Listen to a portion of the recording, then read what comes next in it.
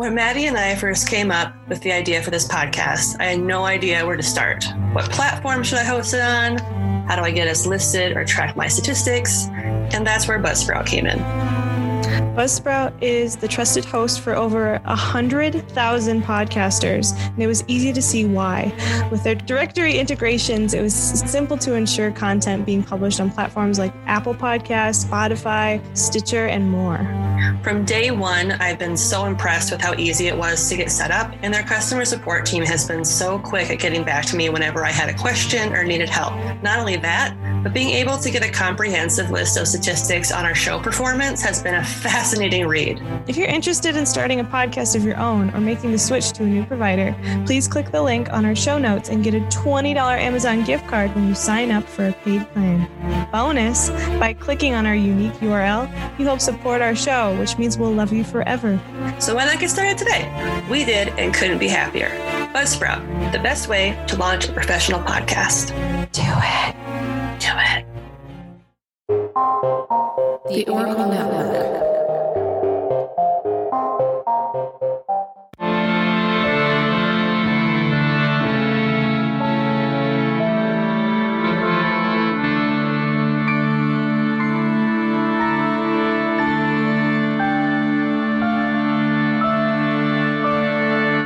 Hello and welcome to Yield Crime, where we discuss the funny, strange, and obscure crimes of yesteryear. I'm your host, Lindsay Valenti, and with me is my sister and co-host, Maddie Stengel. Hello.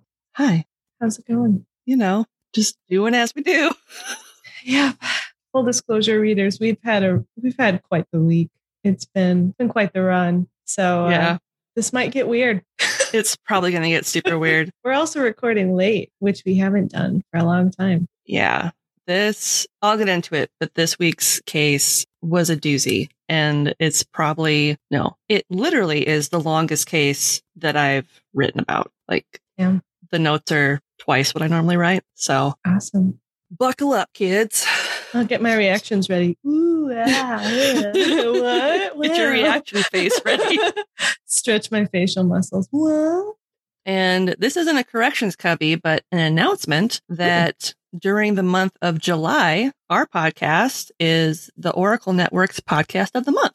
Hey, we did something. I think I speak for both Maddie and I when I say that we are humbled and honored to be the featured podcast of the month. Absolutely. And it has been really awesome being a part of such a cool network with so many other amazing independent podcasters who I've now started doing some partnership stuff with.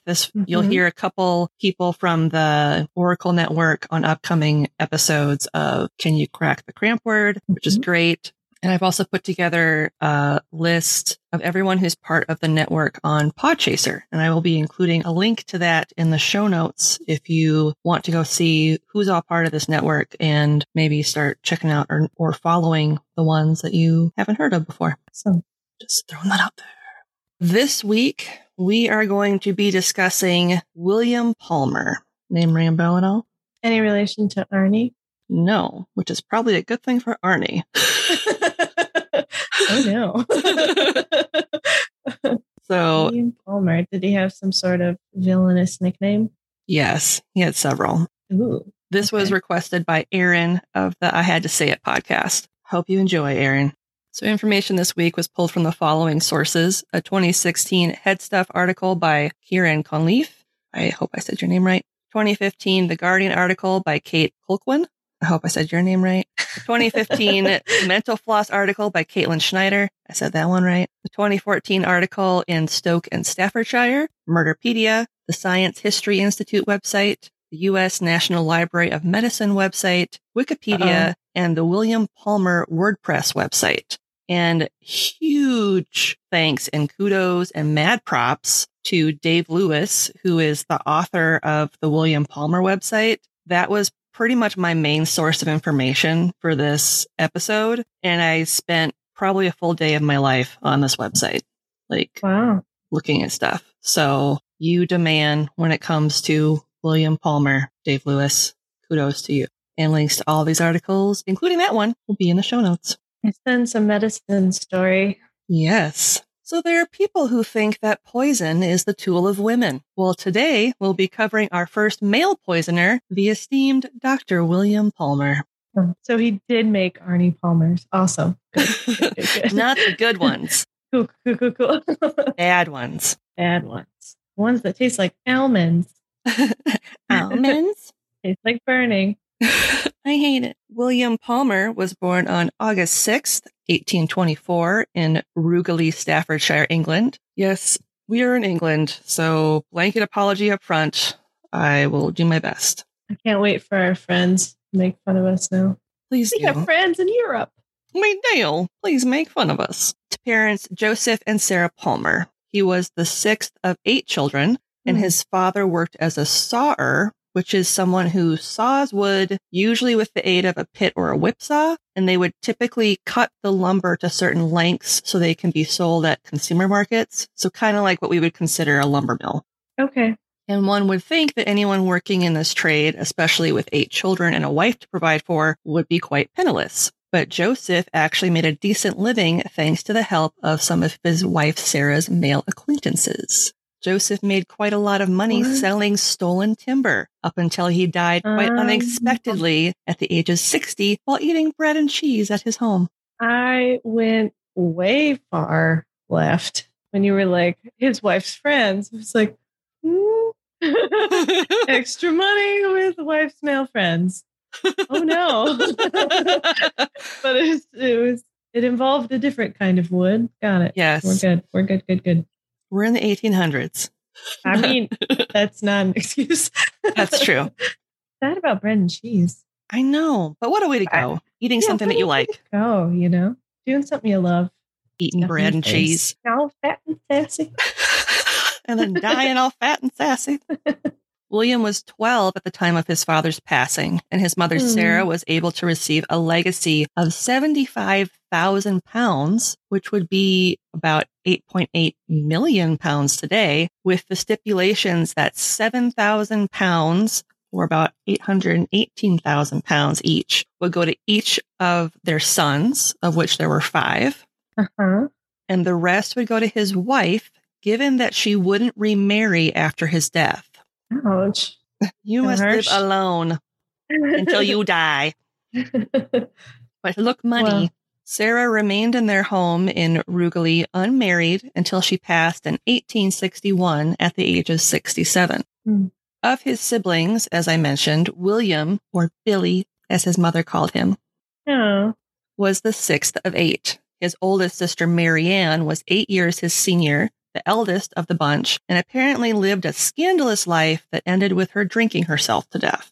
Well, I mean, it's just a liquid form of her dad's death, Yeah. His eldest brother, Joseph, who was born 2 years after Marianne, was one of the most prosperous of the siblings. He started life as an apprentice of a timber merchant in Liverpool before starting his own timber merchant business in Rugeley. He married Miss Milchrist, who was the eldest daughter of a quite wealthy family. He owned and operated a coilery, which is a coal mine in operation. So like the whole shebang when it comes to coal. Coilery. A coilery. And he operated that for a time before it failed. And he ended up retiring from business and living with his rich family in Liverpool. How does a coal mine fail? Like, how does that? You run out of coal? You just run out? Yeah, you must just run out of coal. Okay. You always needed it. You would think you wouldn't be able to run out of coal, but apparently in some places you could. Well, I mean, it is. Yeah, it is a fossil fuel, so. You can definitely run out of it, yes. Yeah. He died young in 1853 at the age of 35. Ouch. Yeah. So it failed that fast? He ran out of coal that fast? He was like, I'm retiring at the age of 30. And then 5 years later, he's like, I'm dead. Yeah. That was a great retirement. Where's my wine and cheese? Let's just continue this legacy. The bread did it. The twins, George and Sarah, were born 3 years after Joseph, but Sarah would die shortly before her first birthday. Oh. George got married to the daughter of an iron merchant in Liverpool and served as an attorney in Rugeley. Wow. Walter was born the year before William in 1823 and worked as a corn merchant on the Isle of Man. He lived in a constant state of bankruptcy and was a drunk until he died in 1855 at the age of 32. So he was the first obvious black sheep of the family. Yes. Before William. It's unclear if his younger brother poisoned him or if he simply drank himself to death, which many believe is the most likely of the two claims. Or both. It could have been both. He could have poisoned the alcohol more. Yeah. Just wood alcohol. Yeah. Or corn alcohol. Yeah. Grain alcohol. He was said to have suffered from delirium tremens, which is a serious form of acute alcoholism. Yeah. Which manifests in tremors that rack the whole body, but focus primarily on the hands and tongue. It's also accompanied by insane hallucinations that are commonly known as blue devils. William's younger brother Thomas was born in 1827 and went on to become a man of the cloth and served as a clergy at Cotton in the Elms in Derbyshire until his death in 1887 at the age of 60. Wow. So he's the longest running so far. Yep. Sarah, the youngest of the 8, was born in 1832 and said to be one of the kindest and most generous women in Rugeley. She married a man named Alexander Brodie in Aldgate, London in 1856 at the age of 24. Her husband Alexander became a vicar, and Sarah died in 1907 at the age of 75 in Kent. She and Alexander also had 8 children together. Wow. So now we're going to go back to William. Yeah. But I wanted to include his family to give some context as to the type of characters he grew up with, if you will. Yeah, they're all very different. They're all very different, but some of them have very similar themes. And for better or worse, they're kind of going to play a part in the story. So I kind of wanted to make sure I was giving each of them a little bit of the bill. Okay. Growing up, William went to school at Rugeley Free Grammar School, which just so happened to be next door to their home. Where he learned under the tutelage of Reverend Thomas Bonney, M.A. Accounts differ on how he behaved at school. Some places say he was a bully that would steal money from his mother and sisters, and others say he was the very best of all his siblings. I doubt that because one of them was a man of the cloth and the other one was like... an angel baby? Yeah. Yeah, I definitely think it's the former. Not Billy. His father, Joseph, was a strict disciplinarian, but upon his death, William's mother just let her children do as they pleased, which, if you have 8 kids, that's kind of fair. Yeah, well, especially since she lost most of the power when all this money went to her sons. Yep. And that was during a time where her sons probably did end up having more power than she did. Yep. Sooner than later. Yeah. At the age of 17, William left school and with the help of his mother secured an apprenticeship at a wholesale chemist in Liverpool run by Messrs. Evans and Evans. It wasn't long into his employment there that money started disappearing. Oh. An inspector was called in to investigate, and even though traps were set, nothing came of the investigation until one of the Evans happened to catch William opening an envelope that was addressed to the company. At this point in history, checks weren't a thing yet. So money would be sent in the mail to the company to pay for medications. Okay. William narrowly escaped serving time in prison because his mother repaid the money he'd stolen after he'd been fired from his position. And Mom, you're enabling. Yep. It came out later that he'd been stealing the money so he could use it on his older girlfriend, Jane Widnall. She ended up dumping him when she found out that she wouldn't be able to gain access to his inheritance money if he married before the age of 21, because she's a classy dame. Yeah, she's got bigger fish to fry. Yep. William's second position was an apprenticeship with Dr. Edward Tylcott in Great Haywood as his assistant. It may not surprise you to learn that once he got another job, old Jane sauntered back into William's life. Her mother had married a man named Mr. Vickerstaff, who was the assistant of the gardener who worked at the nearby Shoeborough Park. That's a lot of words. It was a lot of words. Goddamn. Jane was bound and determined to get her delicate little hands on the money that William was set to inherit. So she did what all delusional women do, started dating someone else to make him jealous. Of course, because that works, especially with murderers. With murderers. Well, it appeared to work because William got so pissed at her beau, Peter Smirk. Oh, what? Yeah. Or maybe That can't be real. Smirk. Smirke. I don't know. Smirky. Smirk. I like Smirk. I like to imagine him just smirks all the time. Right. So he got so pissed at her beau, Peter Smirk, that he cut up his boots and poured acid all over his clothes. How did he get a hold of his clothes? I don't know. I just know that that's what happened. Maybe he had to change because Dark. he was, I don't know. Either way, he Maybe Jane was like, hey, want to do a fun prank? Take off your clothes. I hate this man. Set him right me off. I love you. Would you be surprised if I told you that money once again started to mysteriously disappear at William's new place of employment? Oh, what? William used the money he'd stolen from Dr. Talcott so he and Jane could run off to Walsall, where they stayed until the money ran out and they had to come back. Like 3 weeks. Who knows? Hey guys, I'm back. William's brothers had to settle his debts with the doctor, and Jane herself had around 100 pounds, or 13,000 pounds today, on her person, which coincidentally was the life savings of her new father, who she'd stolen it from. Ew. So she was also pretty awesome. Fun. Yeah, she was fun person. Yeah. Once William and Jane returned, his mother begged the doctor to forgive him and take him back on, but he refused. Good on you. Yeah. After this, William went to the Stafford Infirmary, where he became a walking pupil, which basically meant he shadowed the medical staff around to learn from them. So he just kind of followed people around to learn. In order to do so, he merely had to pay 5 guineas, which is about 320 pounds, to become a student of the hospital. Interesting. Classy Jane refused to move back home, feeling she deserved better. So she wrote a letter to her old flame Peter, the one who'd had his clothes eaten up by acid. Right. Told him that William had deserted her after she told him that she loved Peter and Peter alone. Wow. Peter believed her because, of course he did. Why not? And he left the employ of Dr. Talcott so he could marry Jane before they both set off for Sydney, Australia, where Peter started a medical practice. Dang. Going to the old penal colony. There you go. So back to William, who was either a stone-cold fox or had a magic sausage, because this guy managed to get 14 different women around Heywood pregnant over the next few years whilst he was off getting an education at the Staffordshire Infirmary in 1844. Gross. That's classic narcissism. Yep. In a surprising move, he did manage to secure a wife, a woman named Annie Thornton. Annie was the daughter of a retired Indian Army officer. He was actually from India. No, yeah, that was when they colonized it. Yep. Or were occupying it. Sorry, occupying. Annie was the daughter of a retired Indian Army officer, Lieutenant Colonel William Brooks, and his housekeeper, Anne Thornton. So she was an illegitimate child. And she was of mixed race. Annie's mother was considerably younger than her father, and she hated him for never marrying her. Yeah, I see that.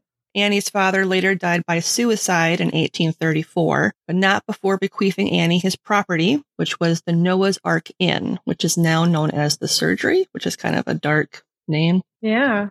That garnered her an annual income of £250 a year, or around £33,000 a year now. Not bad. Not bad for a young woman. The colonel had updated his will on July 27th, 1833, bequeathing Anne 9 houses at Stafford, in addition to the land, as well as an interest on 20,000 Sikha rupees, I don't know what that means, for her and any children she would have. Wow. She was also, upon his death, to be placed in the care of Dr. Edward Knight and Mr. Dawson, both of whom were her guardians and trustees. Yeah, because men had to handle the money officially. Yep. Since her mother was unstable, the Chancery Council made the decision to remove her from her mother's care and make her a ward of the state. She was moved to Abbots Bromley, where she lived with Mr. Charles Dawson and his family. And it's said that she helped care for 2 of Mr. Dawson's wives. So she must have been helping out while they were in poor health, I'm assuming. Yeah. Annie was sent to Miss Bond's school in Heywood, which is where she met William and fell in love with him. And we'll come back to their relationship a little bit later in the story. Bet she was wearing rose-colored glasses. I bet. During his time working as a student, William became fascinated with poisons and would often take books on them home from the hospital library. Awesome. Totally not strange. Or foreboding. Or alarming. No red flags here. Nothing to see here. Like when people Google, how body dissolves in acid. Yep. That's totally normal. Fun fact, during this time in history, no one wanted to be sent to Stafford Infirmary, even if they were dying. Huh. So it was one of those hospitals. It said that the staff of the hospital viewed anesthesia as an unnecessary expense. Gross. They were often short-staffed when it came to nurses, and the nurses they did manage to keep on were either completely inept or often came to work drunk. Great. So they medicated themselves and another patient. Yep. Would you like a snifter of brandy before I cut your leg off? Right. Here you go. Safe. Cheers. Totally safe. It wasn't long before William left Stafford Infirmary for London to train as a doctor at St. Bartholomew's Hospital in 1845 after he received his inheritance. Would it surprise you to learn that instead of studying, he spent the bulk of his time drinking and singing with women that most often ended up in his bed? What? No. Not him. I don't believe it. Even the hospital was fed up with his nonsense. They got in touch with William's... Really? Yeah. That hospital was like, no thanks. No, this is the new one, the St. Bartholomew's. Okay. They got in touch with William's mom and told her straight out that there was little to no chance that her son was going to pass the exams in order to become a doctor unless he got his shit together. You're just going to tell me with my mom? God, not cool, guys. Not cool. What'd you call my mom? So Sarah hired Dr. Stigall. I like Dr. Stigall. Sounds like Steven Seagal. Yeah. She hired Dr. Stigall, who talked like this, to tutor him, telling him she'd pay him £100 or £12,000 today if he could help her son pass the exams. Oh. Somehow, Dr. Stigall worked a miracle because William was able to qualify to be a doctor, but Stigall never got his money. Also, screw you, guy, for making that happen. Yeah. I hope you feel real bad. He eventually had to sue Sarah to get paid, and it's reported that they settled out of court. So William returned to Rugeley in August 1846 after getting his diploma from the College of Surgeons. A few months after returning, William was enjoying a drink at the local Lamb and Flag in Little Haywood when he struck up a conversation with George Abley, who was a plumber by trade. Before long, the pair decided to make a wager on whether George could drink 2 tumblers of brandy. Tumblers of brandy? Tumblers of brandy. Ooh, okay. Unable to resist the bet, William agreed, and even though George won the bet, he quickly fell ill and was later found unconscious outside the pub. George was carried home, but the next morning he was pronounced dead. What? At the time, the coroner's jury ruled it as a simple case of overindulgence gone wrong. But years later, this rather sudden death after his interaction with William would come into question. I bet. For some reason, Dr. Talcott once again let William work with him as a doctor, maybe because he actually had a doctor's license this time, and he was like, okay, maybe you got your shit together. Maybe he had a crush on his mom. Maybe. I keep thinking maybe it's one of those Forrest Gump situations where she was like, I'm lonely and a widow. Please let my son Billy work for you. Yep. And he was like, I can't say no to you, Sarah.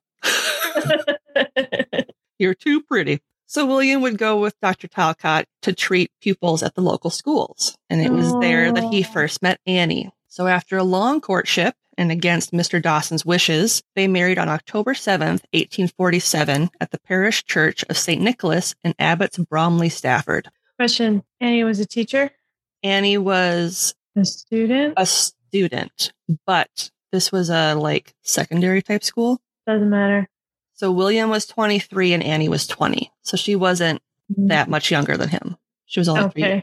Yeah. Yeah, this wasn't I'll allow it. For now. In 1847, William began working as a doctor in a house he rented in Market Street for £25, or about $2,700 today, a year. The house was across the way from the Talbot Arms, which is today known as the Shrew. Interesting turn of events in terms of the name. Yep. William must have been well liked because he grew his practice to the point that he had to hire a full-time assistant, which he found in Benjamin Thurlby. Now, because that place is called the Shrew, I just imagine them all as mouse characters. Like from The Secret of Nim. Yeah. Little top hats and waistcoats. Long mustaches. Yeah. For whatever reason, even though they're mice. Yeah. Targeted facial hair. Yep.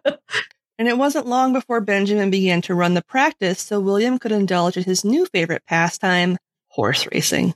Hey. You ready? No. Let's do it.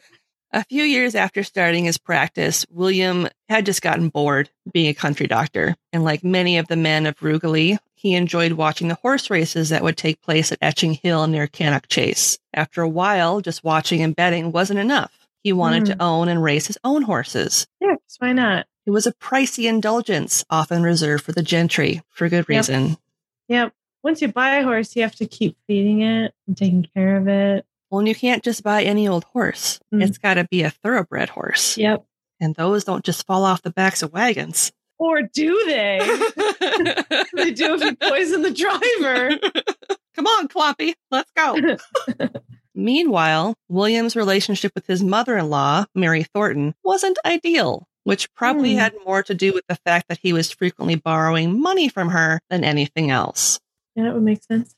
She regularly accused him of poisoning her cats and remarked that the only reason he married Annie at all was so he could get access to her money. Which, is she wrong, though? Where's the lie? Yeah. Because as I kind of mentioned earlier, being of a mixed race, many would have seen it as shameful to be married to a woman like Annie, but he saw it as a financial opportunity. That, or he actually genuinely loved her, which, I mean, probably not, but but she, for all intents and purposes, actually held him in great affection because he consented to marry her instead of keeping her as a mistress. Yeah. That's sad, though. On January 6th, 1849, William asked Annie's mother to move in with them at the home he was renting, because he claimed that upon visiting her the day before, he'd found her unconscious and suffering from alcohol poisoning, which was plausible considering she was a notorious drunk. Oh, okay. Mary was in a coma at the Palmer house until she passed 12 days later at the age of 50, having never regained consciousness. Oh. In his will, Colonel Brooks, Annie's father, had noted that upon her mother Mary's death, she should inherit the property that he had left Mary, which was quite extensive. As I mentioned, all the houses and the land. However, the Chancery Court, who had made her a ward of the state when her mother was deemed unfit to care for her, ruled that due to her marriage, any right she may have had to the property was revoked. So the homes and the lands instead went to the colonel's cousin. Mean.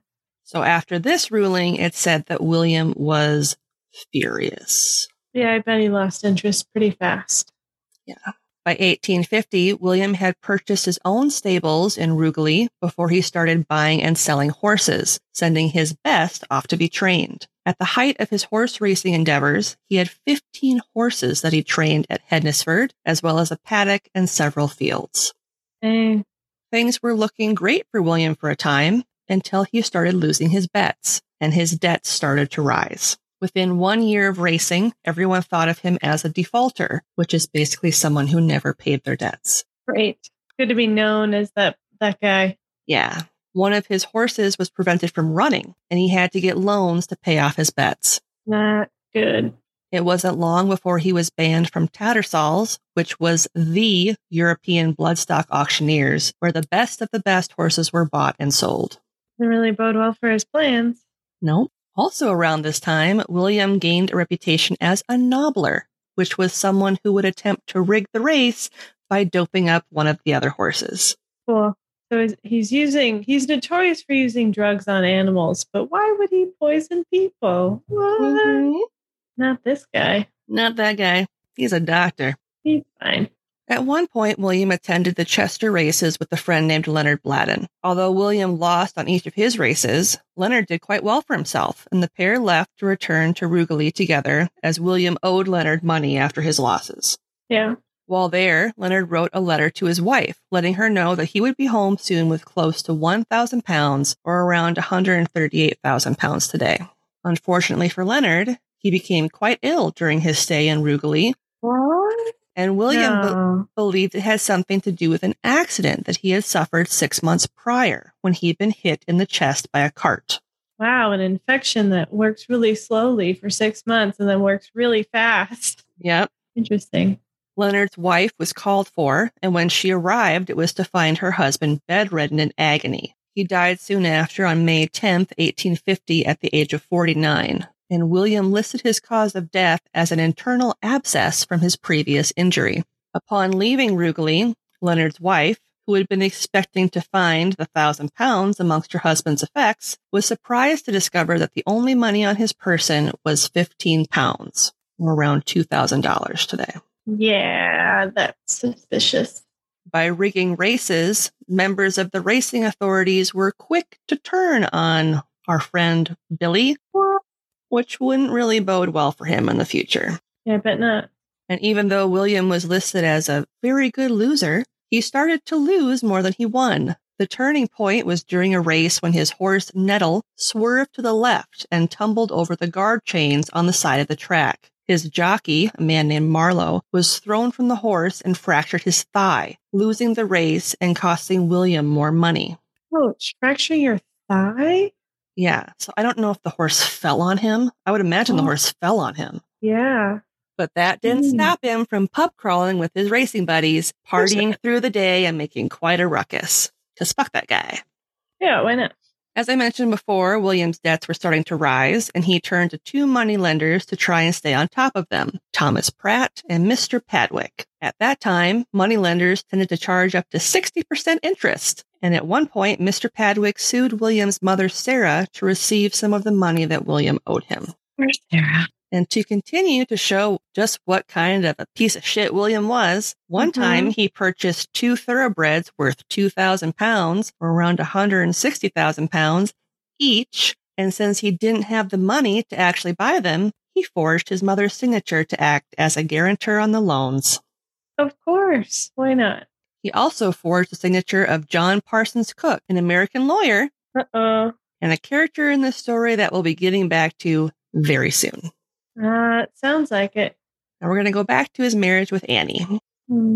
Annie and William would have 5 children together during their marriage. Wow.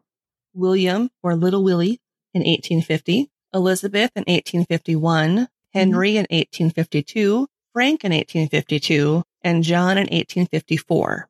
He had 2 babies in 1 year? Were they twins? Of their 5 children, only Little Willie would survive past infancy. Oh, no. The rest lived as long as 1 month or as little as 3 days. Oh. Each death certificate reads the same as convulsions. Oh. Yeah. No. There has been a theory proposed that the couple's blood may have had something to do with the deaths of so many of their children. William had rhesus positive blood, while Annie's was rhesus negative. So basically, everyone has rhesus blood, and it's either positive or negative. But rhesus is when a certain type of protein attaches to the red blood cells. Okay. And the reason this is important is the fact that a mother who is Rh negative can still carry a child that is Rh positive, but her body may develop antibodies that attack the Rh positive red blood cells, which can cause a condition called HDN. HDN can cause brain damage, serious illness, or even death in a fetus or newborn baby. And this may explain why all but her first child died in infancy. Oh, so sad. Because her body probably didn't make the antibodies yet with the first. Because that was something, yeah. And that's something that later injections were developed to combat that if they knew that the mother was Rh negative, but not at that point in time. Another more likely theory comes from the mouth of Matilda Bradshaw, who was the cleaning lady for the Palmer family. She caused quite a scene when she quit working for William after the 4th child passed, and was later heard at the local pub declaring that the good doctor had, quote, done away, end quote, with another of his children so he wouldn't have to pay to raise them. Oh, shit. Yeah, that was what I was afraid of. Yep. Oh, no. It was after the death of their 5th child in April 1854 that William, who at this time was very much in debt, insured his wife for £13,000, or about £1.5 million today, for which he paid a premium of £760, or about £86,000 today, prior to her death. Uh-oh. It's never a good sign when someone takes an insurance policy out on you. No, not particularly, no. Not without your consent. Yeah, and if you're actively dying and it's like in your will or whatever. Yeah. In September of 1854, Annie and her sister-in-law, Sarah Palmer, who was William's youngest sister that was the cool kind one, Yeah. they traveled to Liverpool to attend a concert at St. George's Hall. And even though it was autumn, Annie wore a summer dress to the event, and it's believed that she caught a chill as a result of her not dressing appropriately. Okay. The pair stayed overnight in Liverpool before traveling back to Rugeley via train. Upon coming home, Annie was visibly unwell and went straight to bed. The next morning, William brought her a breakfast of dry toast and tea with sugar and no milk. It wasn't long after this that she began vomiting, and on the following Sunday, after she continued to be poorly, so almost a week after she came home with Sarah, William called for Dr. Bamford to come and see her. Dr. Bamford thought she may have caught a strain of English cholera and prescribed her medications that contained calomel, which causes diarrhea, and colocynth, which also caused diarrhea, not to mention damage to the intestines and the kidneys. Didn't know that at the time, though. No, they just knew it made you shit. Yeah. Annie was visited by another physician named Dr. Knight upon the request of her benefactor, Mr. Dawson, and he visited twice the next day on Monday. He stated that when he visited her, she was too ill to hold a coherent conversation. Oh. And when visiting her again on Tuesday evening, he discovered that she'd only taken one of the pills that she'd been prescribed by Dr. Bamford. The final medical professional, quote unquote, that saw Annie was William's assistant, Benjamin, who ordered her a small diluted dose of prussic acid, which is also known as cyanide. Why would you prescribe that? Because back then that fixed everything. It's fine if it's in a tincture. Okay. Friday, September 29th, 1854, 2 weeks after she'd first fallen ill, Annie died at 1:10 p.m. at her home. Her death certificate listed her cause of death as English cholera, and she was interred in the Palmer family vault at St. Augustine's Church in Rugeley. She was 27 at the time of her death. That's so young. For context, between 1853 and 1854, that was the time of the third wave of cholera in England. And in fact, 23,000 people died of the disease during that 2-year period. So his wife dying of this common disease wouldn't have been seen as a cause for concern on its own until years later. Yeah, after the fact. Yeah. Roughly 9 months after Annie's death on June 26, 1855, William's 18-year-old housemaid, Eliza Tharm, who he'd been having an affair with for some time, gave birth to his illegitimate son. And 5 months later, after she'd brought the baby to see him, the boy suddenly died. So we know about the other children then. Yeah. During William's horse racing days, he became close friends with a man named John Parson Cook, who I mentioned a little earlier, the American lawyer. John was born in Catharp before taking up residence in Lutterworth, Leicestershire. John worked with a solicitor in Watling until he received an inheritance of £12,000. And I'm not sure at what point in time he received the inheritance, because I couldn't find a year, but I'm going to assume it was in the 1850s, which would have made it around £962,000 today. Okay. So chump change. Close to $1 million. Yes. Upon receiving his inheritance, John left his job and started spending a lot of time and money at the horse racing tracks. Because why not? You got money. You're young and free. Do dumb things. He started running wild, and even though he'd never had the best health, his new hard and fast lifestyle caught up to him really quickly. Rumors circulated about Rugeley that William had been treating John for syphilis. That's a nasty rumor. Yeah. A year after his wife's death, William was in worse shape than ever. After taking out an £82,000 or £6.5 million today insurance policy on his brother Walter, the one who drank himself to death and had the delirium tremens, that the insurance company refused to pay following his death after doing some investigations, because they were like, you took out insurance on a few different people and then they died shortly after. So they refused to pay.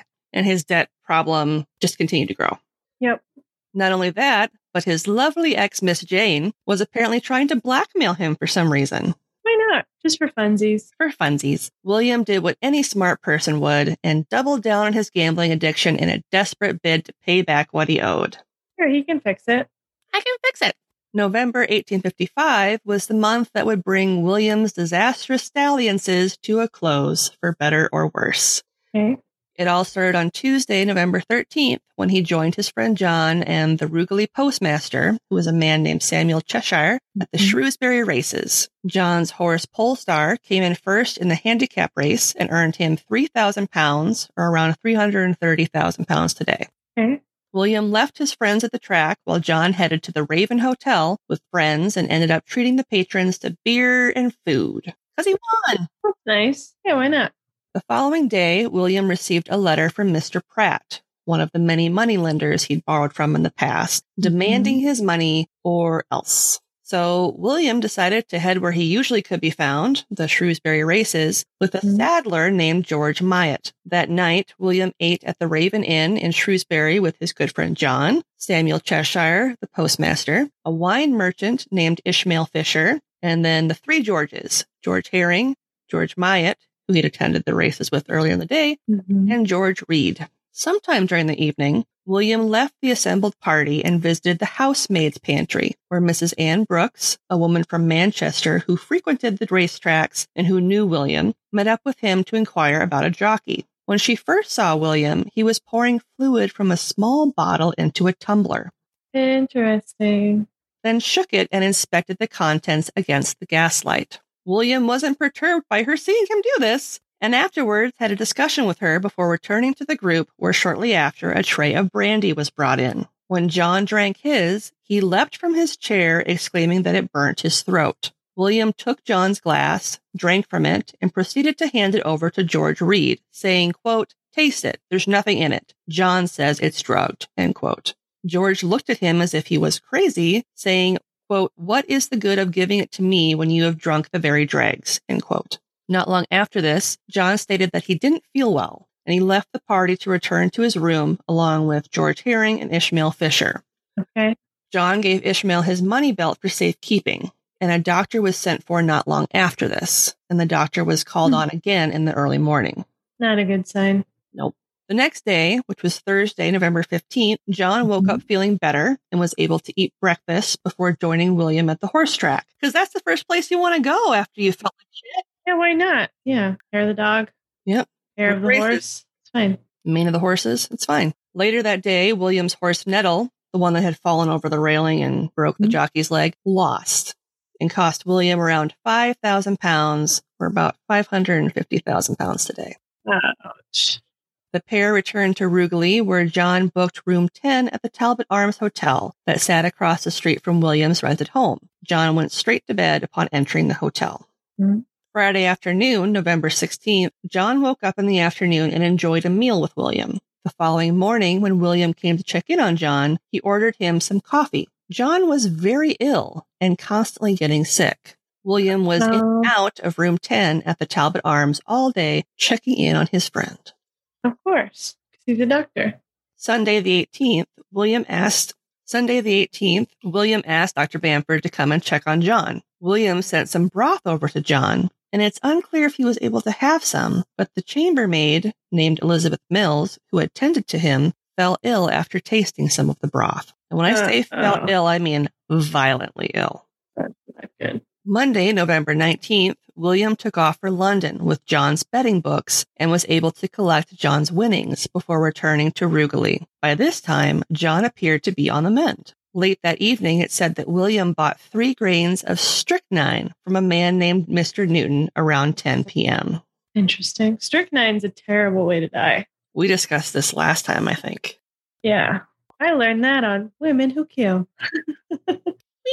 The following day, Tuesday, November 20th, John was very ill in the early morning, but appeared to be rallying. Dr. Jones, a longtime friend of John, arrived at 2 p.m. to check on him after William had written to him about John's poor health.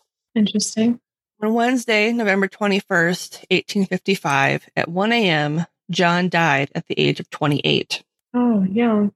Yeah. In an article that was published in the Illustrated Times on February 2nd, 1856, the events of that night prior to his death were as follows. This is kind of long, okay, but it really paints a picture. Quote, old Dr. Bamford, aged 82, had been called in before and had prescribed 2 opiate pills, which Mr. Palmer himself had from him. Mr. Jones slept in the same room with his friend. The foot of the beds were opposite to each other, the room being sufficiently large, and Mr. Cook, who was John, lying between the door and the window. A little after 11, Mr. Palmer went across and gave the sick man 2 pills supposed to be morphine. Vomiting ensued, but the pills remained on the stomach. About midnight, Mr. Jones undressed himself and turned in. He had not lain down above 20 minutes when his friend called to him in alarm and begged that Mr. Palmer might be sent for immediately. That gentleman was by his bedside within 3 minutes, foolishly volunteering the remark that he had never dressed so quickly in his life before. He then gave him 2 pills which he brought with him, saying that they were ammonia pills, a preparation never kept ready made up because of evaporation. Interesting. A terrible scene now ensued. Wildly shrieking, the patient tossed about in fearful convulsions. His limbs were so rigid that it was impossible to raise him, though he entreated that they would do so, as he felt that he was suffocating. Every muscle was convulsed. His body bent upwards like a bow. They turned him over on his left side. The action of the heart gradually ceased, and he was dead. End quote. Yeah, that's strychnine. Upon John's death, Mary Keeley was sent for by William to, quote, lay out the body, end quote. Because at that time, they didn't take him to a funeral home, because those didn't exist. Yeah, so what'd they do? She came soon after with her sister-in-law and later stated that in all the years that she'd lain out corpses, she'd never found a body as stiff as John's was. Yep. Dr. Jones, who had briefly attended John, boarded a train to London the day that John died to inform his stepfather, a man named William Stevens, of his stepson's passing. The following day, the pair traveled to Lutterworth to locate John's will, before traveling to Rugeley on Friday to visit the Talbot Arms to view John's body. So basically, they just kept his body at the hotel, which is creepy as fuck. Yeah. Mr. Stevens disliked William, who was sitting with John in room 10 when he arrived. He blamed him for John's wild lifestyle, following his inheritance, and was quite annoyed when he discovered that William had already ordered a coffin for John without consulting him first. Interesting that he ordered a coffin. Yep. Mr. Stevens asked William if he knew anything about John's financial affairs, and William informed him that he had legal papers that showed John held outstanding bills totaling £4,000, or about £441,000. Wow. Mr. Stevens was shocked, as he knew there wasn't enough money left in John's estate to cover that amount. During lunch with Mr. Stevens, Dr. Bamford, Dr. Jones, and William, Mr. Stevens asked if Dr. Jones would go to John's room to bring down his papers and betting book so he could settle his accounts. William accompanied Dr. Jones, and they came back 10 minutes later without the betting book. Interesting. When Mr. Stevens asked after it again, William told him that it would turn up eventually, and it was fine because once a person died, all the bets became void. Did it? Mr. Stevens knew something was up and demanded that the betting book be found. William was quoted as offhandedly saying, quote, "Oh, I dare say they will turn up," end quote. At this time, Mr. Stevens ordered John's room to be locked and that everyone be barred access to it until he returned from London with his solicitor. Lock up the crime scene. Mr. Stevens ran into William on the London train to Rugeley. William had been in London to see Mr. Pratt, who had sent him the threatening letter asking where his money was. Interesting that he would go to London when he supposedly didn't have any money, right? Right. Mr. Stevens informed William that he would be having a post-mortem performed on John, to which William didn't seem to show much of a reaction. Mr. Stevens also hired a solicitor to look into John's finances, as well as to have specimens taken during the post-mortem and sent out for analysis by Dr. Alfred Swain Taylor. Such a modern thing. Dang. See, Dr. Alfred Swain Taylor was like a modern toxicologist in England. Nice. So it's like he was sending it out to the best person to detect poison. To the main man. Yeah, because his specialty was detecting poisons. Awesome. On Sunday, November 25th, William obtained a copy of John's death certificate from Dr. Bamford that stated that he died from apoplexy, basically a stroke. Okay. Not long after that, William tracked down Mr. Samuel, the postmaster, and asked him to sign as a witness that John had signed over the responsibility of the £4,000 in bills that William had told Mr. Stevens his stepson was responsible for. Basically saying, oh yeah, he signed over that I could, take over these £4,000 of winnings that you had. Yeah. Casually. Casual. Before you started foaming at the mouth. Yep. Fine. And good on him, the postmaster Samuel refused. Awesome. John's postmortem was done by a Stafford physician named Dr. John Harland, who also happened to know William and was in fact the doctor that passed William as fit to be insured as a practicing physician. Ooh, full circle. I bet he regrets that now. Things were off to a great start when Dr. Harland showed up to the postmortem without any of his medical equipment or even a means to write down his findings. Cool. The postmortem was done on November 26, 1855, and it was a complete shit show. Sounds like it.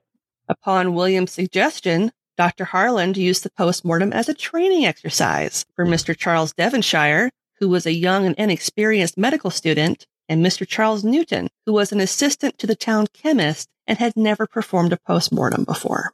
Sure, let's make this a teachable moment. William was a squirrely little shit during the autopsy, and when Charles was opening the stomach, he was seen pushing into him, which caused some of the stomach fluid to spill into the rest of John's body. 3 ounces of fluid were taken from John's stomach and placed into a jar for further examination. I got enough.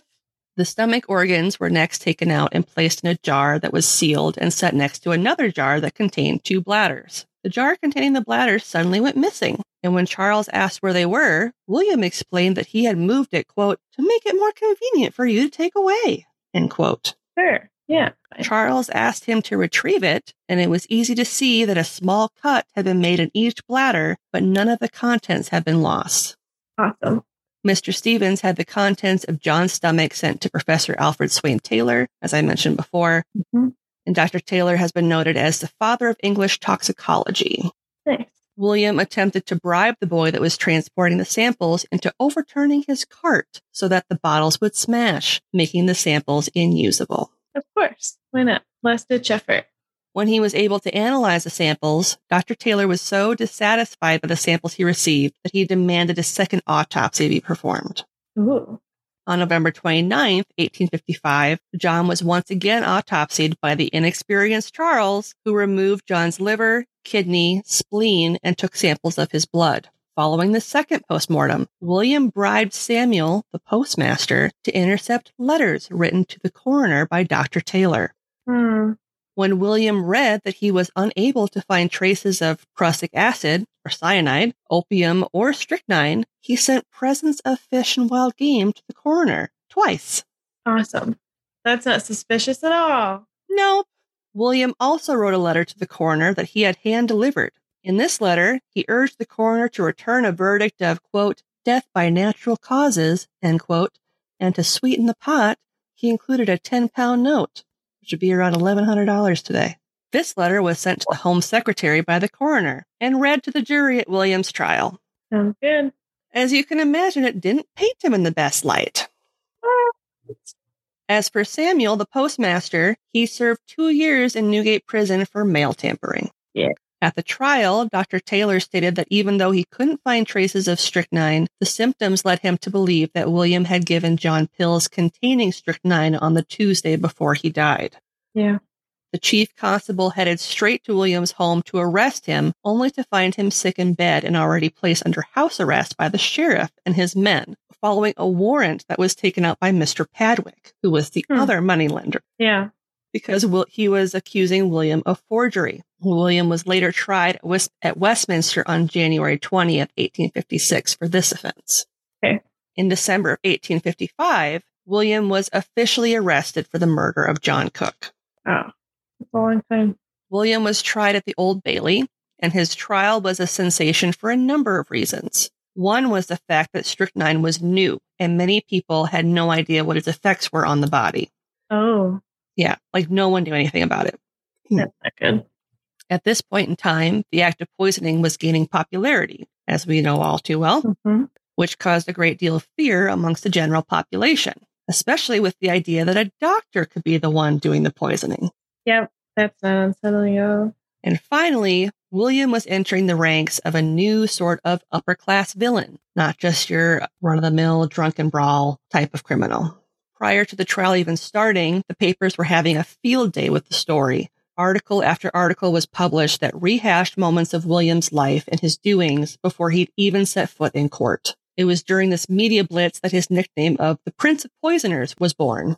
During the trial, the coroner ordered that the bodies of Walter Palmer, which was his older brother that died, and Annie to be exhumed. Walter's body had been buried in a lead coffin for whatever reason. All right. And was decayed past the point of being able to conduct any sort of postmortem. Annie's body was preserved enough that an autopsy was able to take place, and traces of antimony, which is a metallic poison similar to arsenic, was detected. Antimony was a slow-acting poison that was most commonly used in the Renaissance period. The coroner's jury concluded that both Walter and Annie had been murdered by William, and they planned to charge him with their deaths if William was acquitted of killing John Cook. Unfortunately for the justice system, the case was so famous at that point that there was no way they would be able to pull together an impartial jury in Stafford, as everyone there either knew him personally, knew one of his victims, or had read all about him in the press. Yep. I bet it was quite the story for a long time. As a result of this, a new law was passed in Parliament, fittingly known as the Palmer Act, which allows crimes committed anywhere in England to be tried in the Central Criminal Court, or the Old Bailey, in London. The act was finalized on April 11th, 1856, and originally known as the Trial of Offences Act. A month after the act was passed, William's trial at the Old Bailey began on May 14th, 1856, and this act still remains on the statute book today. Wow. The trial was overseen by Judges Lord Chief Justice Campbell, Baron Alderson, and Justice Cresswell. Sir Alexander Cockburn, the then Attorney General, led the prosecution. Cockburn was quite famous for helping to define the Macnaghten rules, which helped establish a claim of insanity. Okay. And after being appointed as a judge years later, he would gain the title of the first Lord Chief Justice of England. Even though Dr. Taylor could not find definitive proof that strychnine had been used to kill John, there was enough circumstantial and supporting evidence to show motive. There was William's mounting gambling debts and the fact that he stole John's winnings. Yep. There was also the fact that he had an opportunity to purchase strychnine, and the mysterious deaths of various family members certainly helped develop a pattern of sorts. Yep. Not to mention the woman that saw him pour a substance into the... Exactly. Yeah. The most damning evidence of all was the fact that John died shortly after ingesting pills prepared by William, and the fact that he interfered with both postmortems and attempted to bribe the coroner. William's lead counsel, Mr. William Shee, surprisingly believed that William was innocent. They alleged that John had died from tetanus, which John's own physician, Dr. Jones, attested to. With no real proof, the matter came down to the witnesses that were called by both sides. The defense called Jeremiah Smith as a witness to provide an alibi for William for the night it said that he procured the strychnine. But upon cross-examination, it was revealed that Jeremiah had signed as a witness on the insurance policy for Walter Palmer, thereby making him an accomplice to fraud.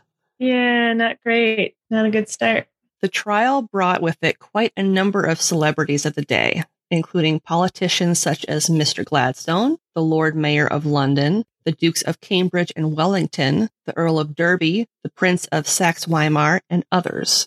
I bet it was quite the entertainment. Oh, yeah.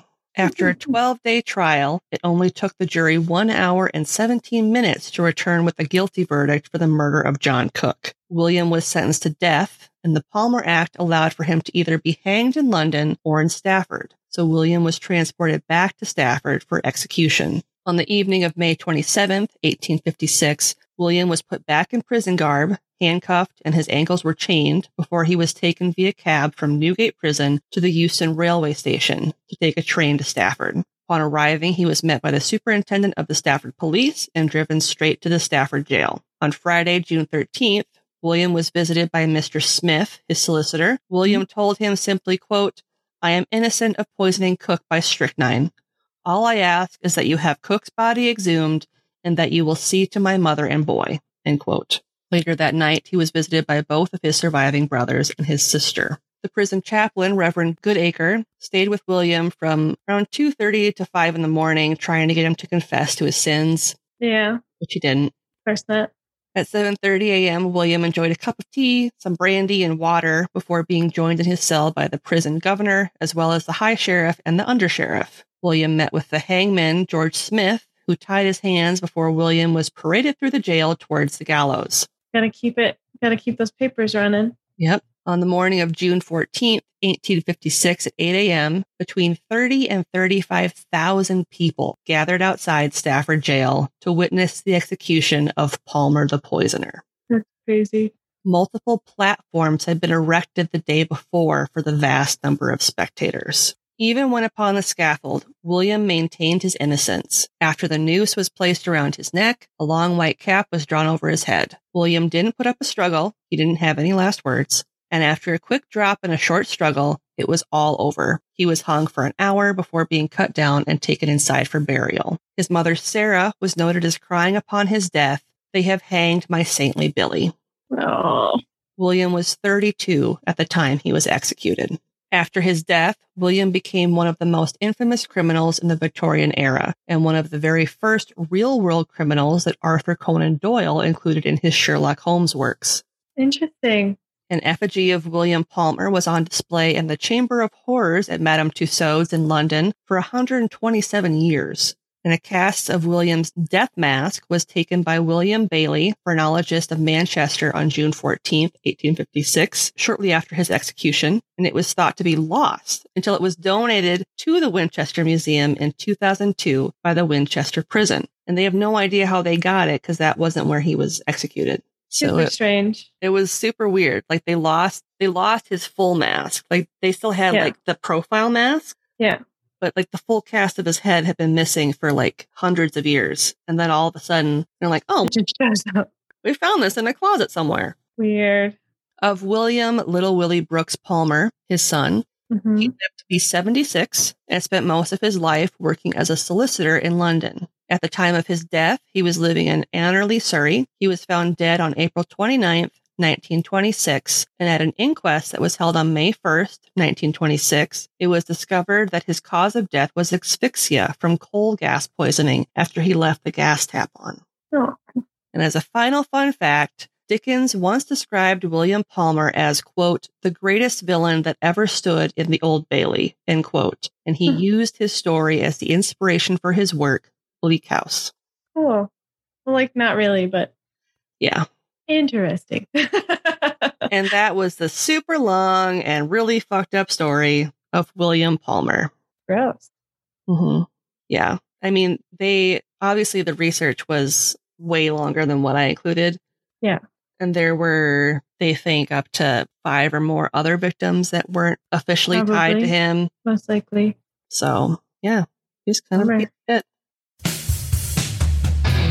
So 2021 is upon us, and instead of flying cars and monkey robot butlers, we have a pandemic. We have media and making every little annoying twit of a child think they're going to be the next famous celebrity because they did some stupid trend they've seen somebody else doing 9 million times. We have people that are self-entitled and stupid and given a voice through social media constantly whining about how everybody else is the problem and how everyone else needs fixing. We have celebrities lecturing us about how we have to give more so we can elevate everyone to a better life from the security of their 7-bedroom, multi-million-dollar estates. We have politicians lying to us that they're going to fix the situations we're in that they created in the first place. And then we've got me having the conversations that a lot of us are thinking but nobody's talking about. Because these things have to be said. I Had to Say It, the podcast. Available wherever you get your podcast fix or at www.ihadtosayitpodcast.com. Why don't you come listen to what I've got to say? So this week's podcast plug is the I Had to Say It podcast. Aaron's show is a weekly podcast where each week he discusses a new topic, such as his personal takes on mental health issues, sexual identity. He addresses a lot of current topics and events. And I tend to agree a lot with his viewpoints on things about kind of like the world and how the world works. And basically just don't be an asshole. That's kind of his viewpoint. Just don't be a dick and you should be okay.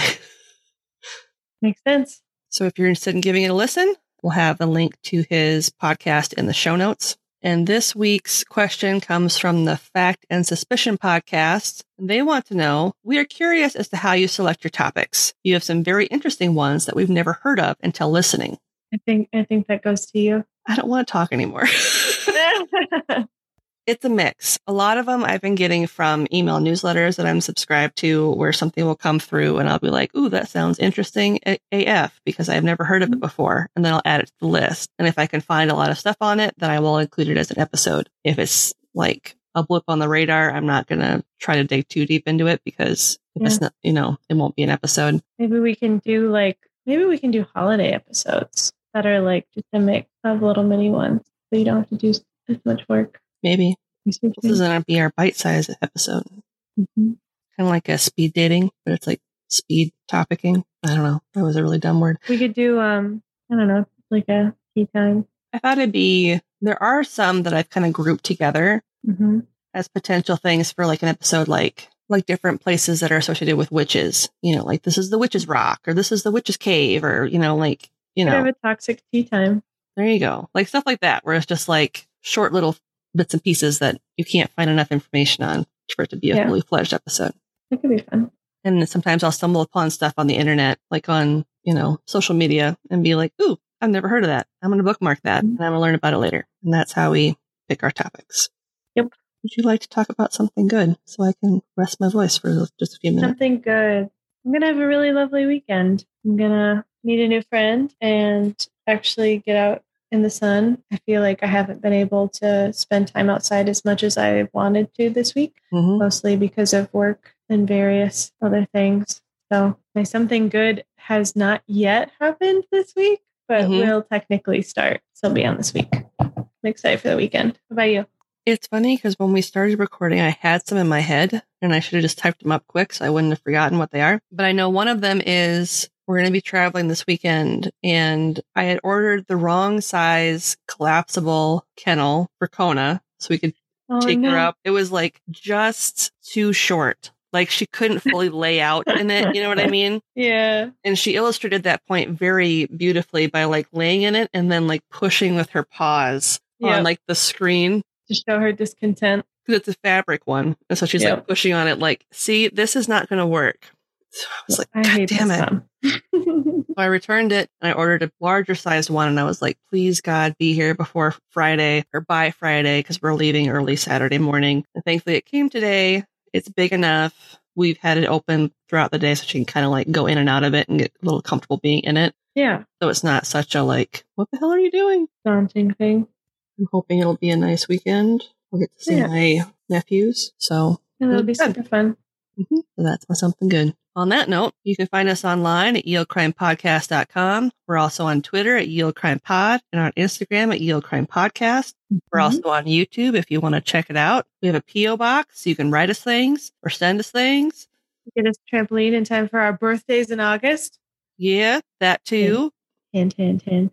You can send it to Ye Old Crime Podcast, P.O. Box 341, Wyoming, Minnesota, 55092. I don't know why I just went southern, but I did. Yeah, that's kind of weird.